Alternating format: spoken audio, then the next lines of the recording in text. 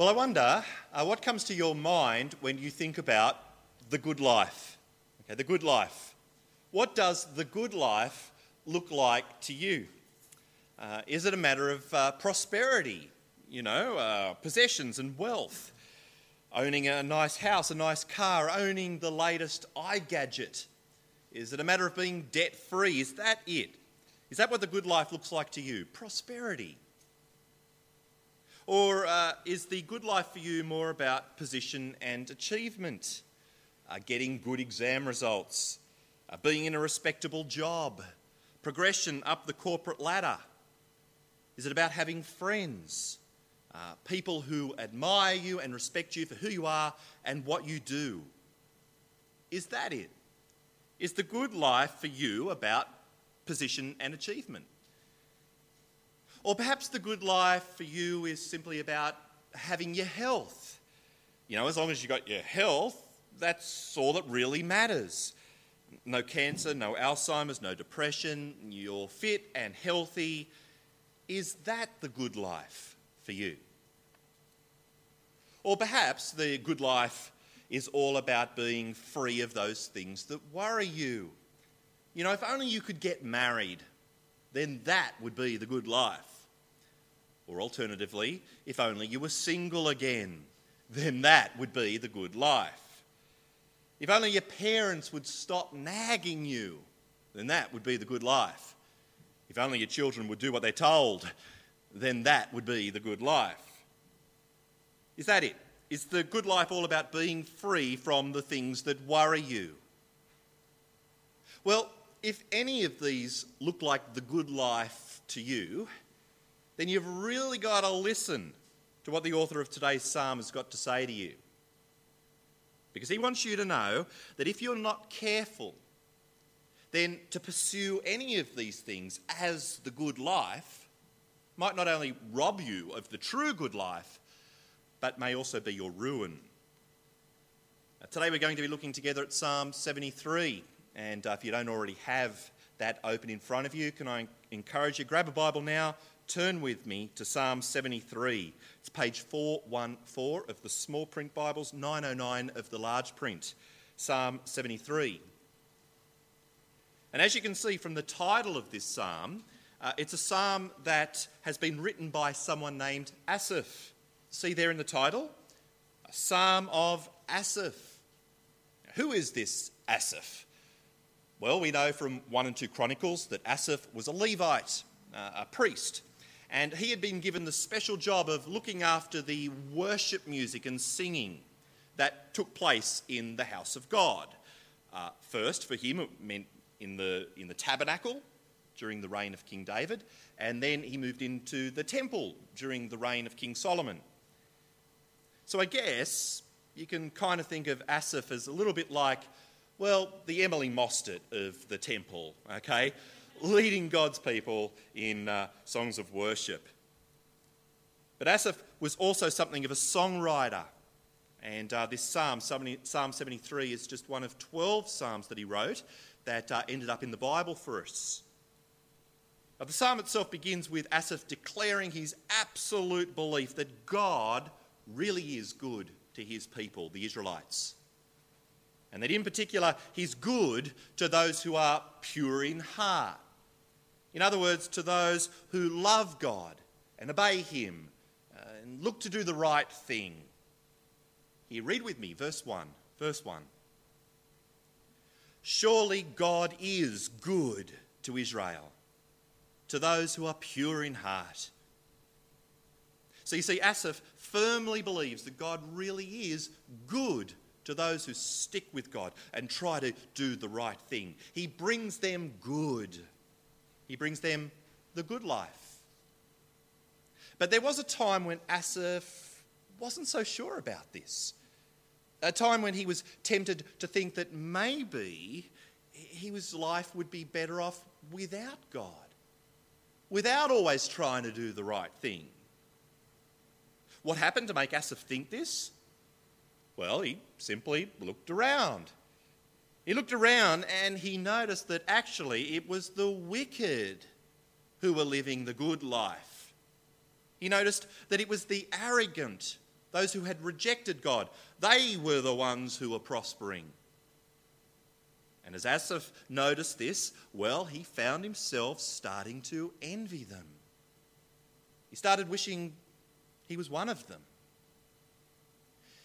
Now, of course, with the benefit of hindsight, Asaph is able to look back and realise that this was actually a very dangerous time in his life, a time when he nearly slipped up and came crashing down. It was a time that nearly ended in his ruin. He knows that now.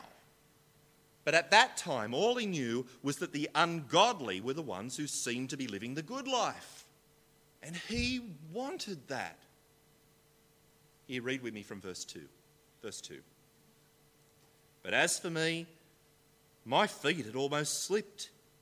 I had nearly lost my foothold, for I envied the arrogant when I saw the prosperity of the wicked.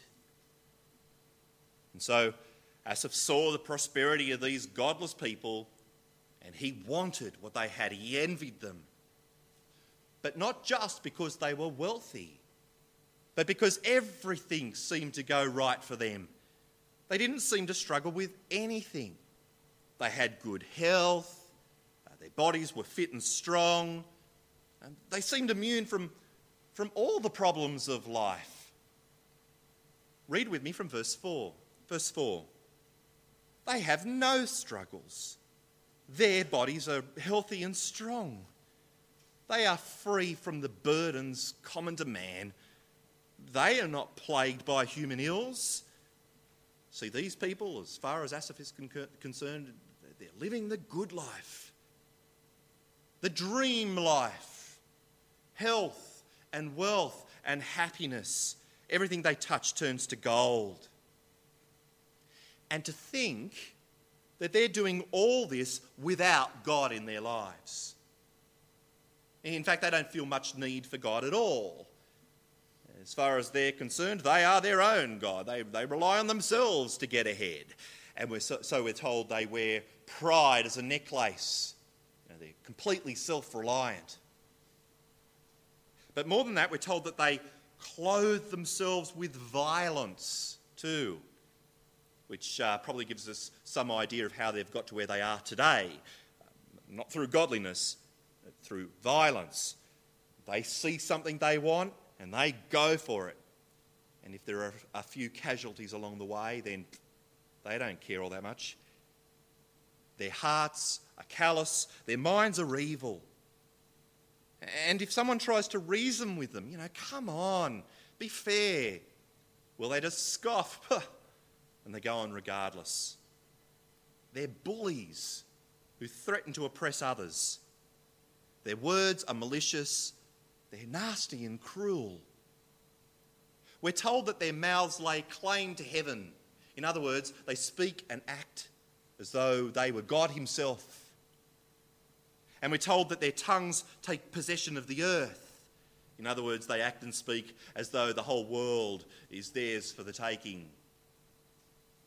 And the funny thing is, you'd think that everybody would hate these people, wouldn't you? But that's not the case at all. No, in fact, many people love them and respect them, and they turn to them and drink up their waters in abundance. In other words, they worship their success. These people, they've got no fear of God in them at all. No, for them, God knows nothing. He's impotent, irrelevant. They don't fear God. And so Asaph sees all this, and he concludes that in this world it is the ungodly, not the pure in heart, the ungodly, who get to live the carefree and wealthy life, the good life, the life he wants so much. Read with me from verse 6. Verse 6. Therefore pride is their necklace. They clothe themselves with violence. From their callous hearts comes iniquity. The evil conceits of their minds know no limits. They scoff and speak with malice. In their arrogance they threaten oppression. Their mouths lay claim to heaven, and their tongues take possession of the earth. Therefore their people turn to them. and drink up waters in abundance. They say, how can God know? Does the Most High have knowledge? This is what the wicked are like. Always carefree. They increase in wealth. And so as Asaph notices all this, it starts to make him question everything. He starts thinking, maybe I've been wasting my time. All these years of trying to be godly, of trying to do the right thing, of sticking with God, of trying to be pure in heart. Maybe it's all been in vain. All those times I've told the truth. All those times I've tried to love others and put them first. All those times I have faced temptation but chosen God's way. Maybe it's all been in vain. I'm not carefree. I'm not increasing in wealth. And in fact, the more Asaph thinks about it, the more he realises that not only is he not prospering, but actually the opposite. That life for him, under God, has been plagued with suffering. All day, every day. As though he's being punished for some bad thing that he, hasn't done. Read with me from verse 13. Verse 13. Surely in vain I have kept my heart pure. In vain I have washed my hands in innocence. All day long I have been plagued. I have been punished every morning. Now, what is this plague of suffering that Asaph's going through? Is it some physical ailment? Is it an illness? Is it something psychological? Is it depression? Is it some grief that he's facing in his life? Has someone close to him died? Is it dissatisfaction with his job? Is it financial strain? Is it wayward children? Is it an unhappy marriage? What is it? Well, actually, we don't know. We're not told. But as Asaph thinks about his suffering and the apparent lack of good in his life, it bothers him more and more. And he starts feeling like maybe he has been living this godly life in vain. That maybe he'd be better just being a little bit more like the ungodly people. And as he grapples with all this and tries to understand it, he finds the whole thing really quite oppressive. But that was then. Now, as Asaph writes this psalm, he's able to look back and see that the very best thing that he did during that time of grappling to try and make sense of everything, the very best thing that he did back then was keep his mouth shut. Now he's just so glad that he didn't go and start planting this idea in other people's minds, that perhaps it's better to be ungodly than pure in heart. Because now he knows that if he had have done that, he probably would have led a whole lot of God's people astray. But of course, the question is, how did Asaph come to learn that he was wrong at that time? Wrong to envy the wicked. What happened to change his mind? Well, it all happened one day when Asaph went into the sanctuary. In other words, he went into the temple of God. And it was there that everything changed. Because there, Asaph came to realise the final destiny of the wicked. That they are actually on the path to destruction. That God is not just ignoring them, but that the day is coming when he will bring their lives crashing down in the worst possible way. Suddenly, like a flash flood, they will be swept away in terror. And so there in the temple, Asaph comes to realise that these ungodly people, they aren't living the dream at all. No, instead they are living in a dream. God's dream. And the day's coming when God will wake up, and just like those things of a dream just disappear when you wake up, well, so too will these people. as though they never existed, as though they were just fantasies. Here, read with me from verse 15. Verse 15. If I had said, I will speak thus, I would have betrayed your children. When I tried to understand all this, it was oppressive to me till I entered the sanctuary of God. Then I understood their final destiny. Surely you placed them on slippery ground. You cast them down to ruin. How suddenly are they destroyed, completely swept away by terrors. As a dream when one awakes, so when you arise, O Lord, you will despise them as fantasies. And so there in the temple, Asaph comes to no longer envy the wicked, because now he knows their final destiny, and it is horrific. Now he knows that these people are nothing more than like a man driving along in his luxury convertible sports car. You know, cruising along the side of a mountain, on a mountain road, like in one of those TV commercials you see. Driving along, the top's down, the wind's in his hair, and not a care in the world. Not knowing that the brakes don't work. And that just around the next bend, the road ends suddenly at the edge of a sheer cliff. Who wants to be in that car? I mean, it doesn't matter how luxurious it is when you know how it's all going to end, does it? Of course, Asaph is talking about hell here. He has to be. Otherwise, it just doesn't make sense of all these observations that the ungodly get to prosper in this life. Now, he knows that their final destiny is not in this life, but in the next.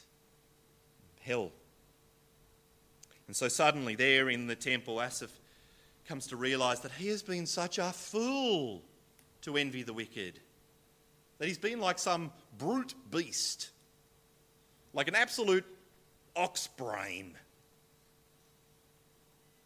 And not just because he's failed to realise all the bad stuff that's going to happen to the ungodly in the end, but also because he's failed to realise all the good stuff that he has in his life right now. Because there in the temple, Asaph comes to realise that he has got something amazing in his life. Something extraordinary. Something priceless. Something that the wicked will never have. He realises that he's got God. God. God who is always with him. God who takes Asaph's hand and comforts him and protects him. God who guides and counsels Asaph through this life like a loving shepherd.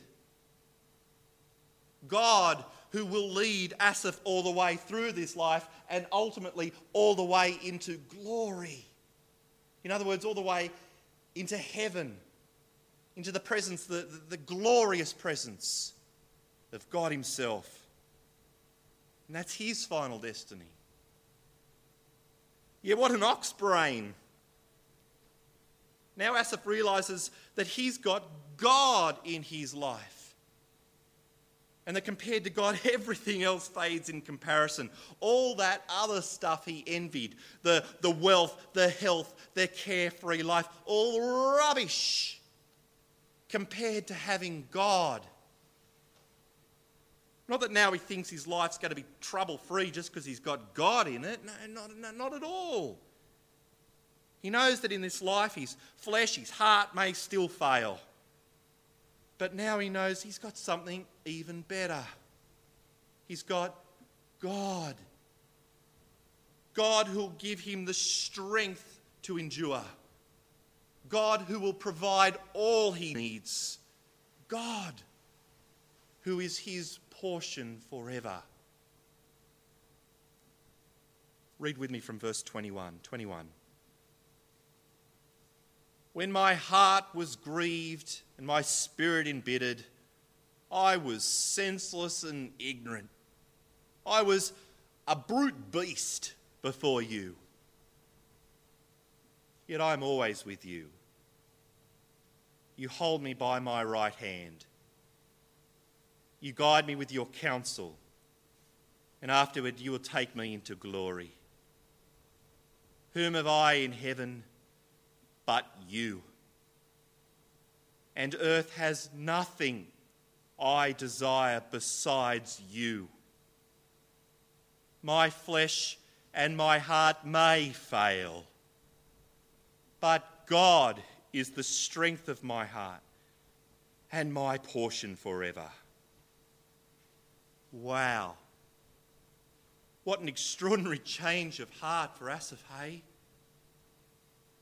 From looking at the godless and thinking that they were living the good life to now not wanting a bar of it. Now realising that he was the one who was actually living the good life, the true good life, because he had life with God in it. And now he would not trade that for anything. Well, it makes you wonder, doesn't it? What happened there in the temple? What happened there in the temple to make Asaph change his mind so dramatically? I mean, he goes into the temple thinking one thing, and he comes out thinking the exact opposite. What happened, I wonder? Well, we're not told specifically, but I think it's pretty obvious, don't you? I mean, everything about the temple was designed to show the Israelites what God is like. That was the whole point of the temple, to show people what God is like. And so maybe it was as Asaph saw the blood-splattered walls of the temple and smelt the smell of burning animal flesh, all part of the sacrificial system. Maybe it was there that he was reminded of just how seriously God takes sin. Maybe it was then that Asaph realised that God would never let the wicked get away with their sins. Or maybe it was as Asaph heard the Torah, the law, being read out in the temple.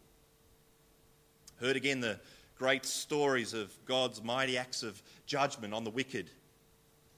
On the likes of the wicked in the days of Noah. On the likes of wicked Pharaoh in the days of Moses. Maybe it was there that Asaph came to realise the final destiny of the wicked. And maybe it was as Asaph passed by the great curtain there in the temple, the great curtain leading into the Holy of Holies. Maybe it was there that he was reminded of the ever-present nature of God with his people and his absolute commitment to be with them and to give them the gift of his very self. Or maybe it was as Asaph heard his own temple choir singing praises to God for his unfailing love to them. Maybe it was then that Asaph came to realise the incomparable worth of having this God in your life. This God who cares for and guides and protects and loves his children so very, very much. Well, whatever it was there in the temple, Asaph has had a complete change of mind. Now he knows that the ungodly are going to cop it. And now he knows that he is actually living the true good life, a life with God in it. And so now he's made his choice. And he's going to stick with God.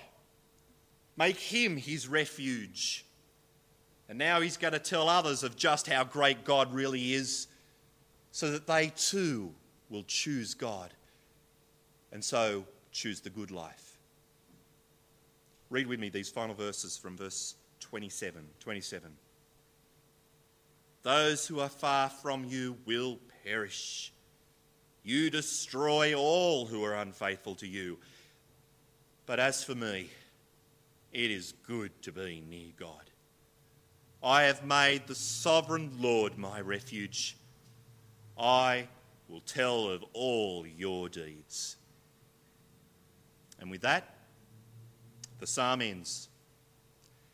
And with that, it's now time for us to return to our original question. The question of, what does the good life look like to you? So, friend, what does the good life look like to you? Is it a matter of prosperity? Nice house, car, no debt? Is it a matter of position and achievement? Excellent exam marks, respectable job, progressing in your career, people who admire you? Is it a matter of having your health, being fit and strong? Or is it a matter of being free of whatever it is that worries you, your singleness, your unhappy marriage, your nagging parents, your naughty kids? Well, friend, if any of these things look like the good life to you, then you know what Asaph would say to you, don't you? You know what he would say? You'd say, you're an ox brain. You're an ox brain. Because none of these things are the true good life. You see, Asaph saw people who had all of these things, but in the end he came to realise that he didn't want a bar of it. Certainly not if it meant life without God. Because he realised that you can have all of these things, but without God, your final destiny is hell. And he realised that you can have none of these things. And yet if you've got God, whoa, you are living the good life. Friend, is that how you feel as a Christian? As someone with God in your life? Do you feel like you're living the good life? You know, as a Christian, you jump out of bed in the morning. Wow, it doesn't get any better than this.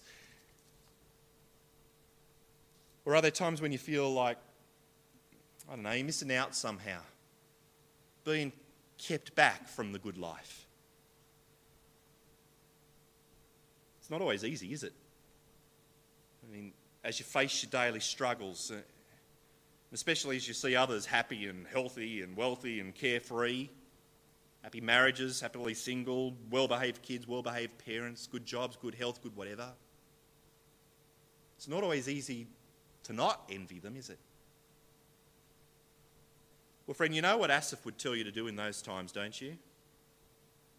He'd tell you to go out and hang in the temple for a little while. That's right, he'd tell you to go to the temple, just like he did. Hang out there for a while. Be reminded again of just who God is. Oh, but wait there, that's right. There is no more temple for us to go to, is there? The temple was destroyed by the Romans in 70 AD, wasn't it? There is no more temple for us to hang out in, right?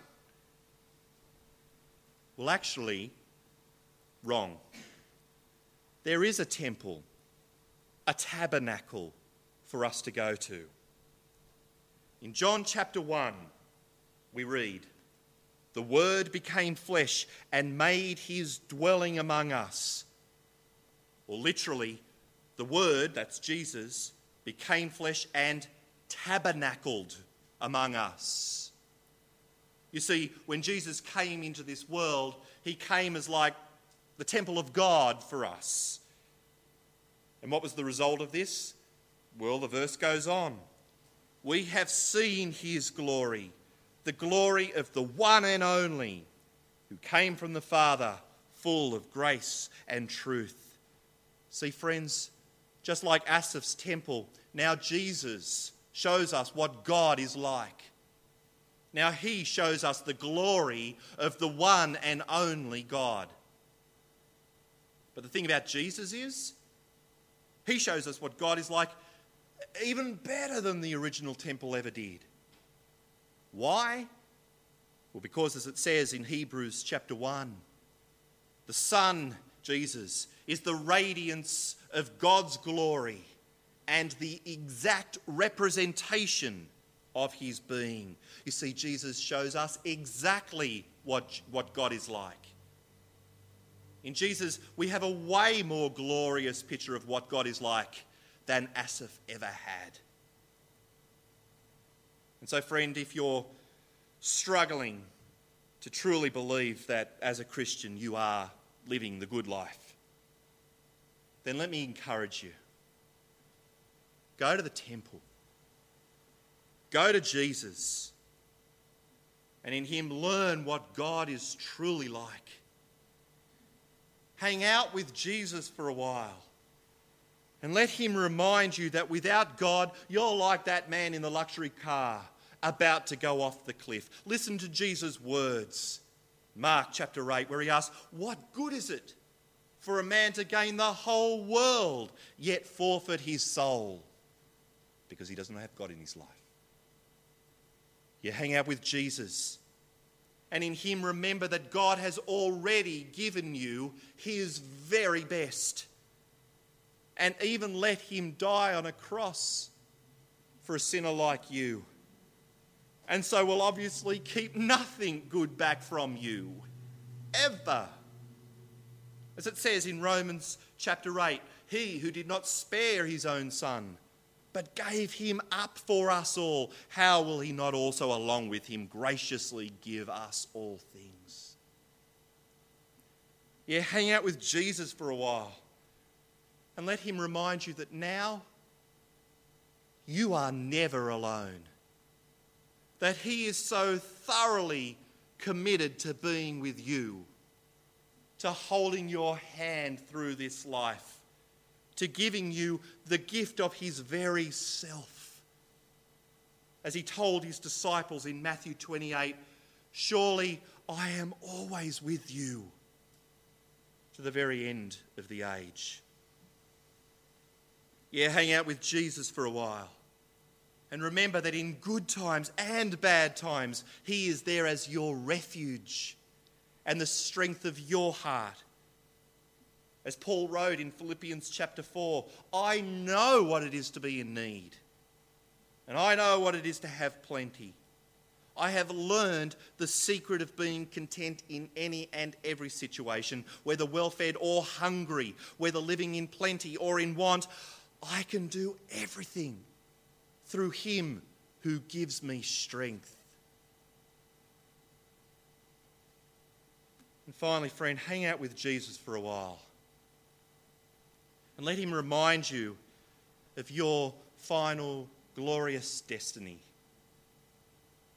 Like the Christians in Philippians chapter 3 were reminded, our citizenship is in heaven.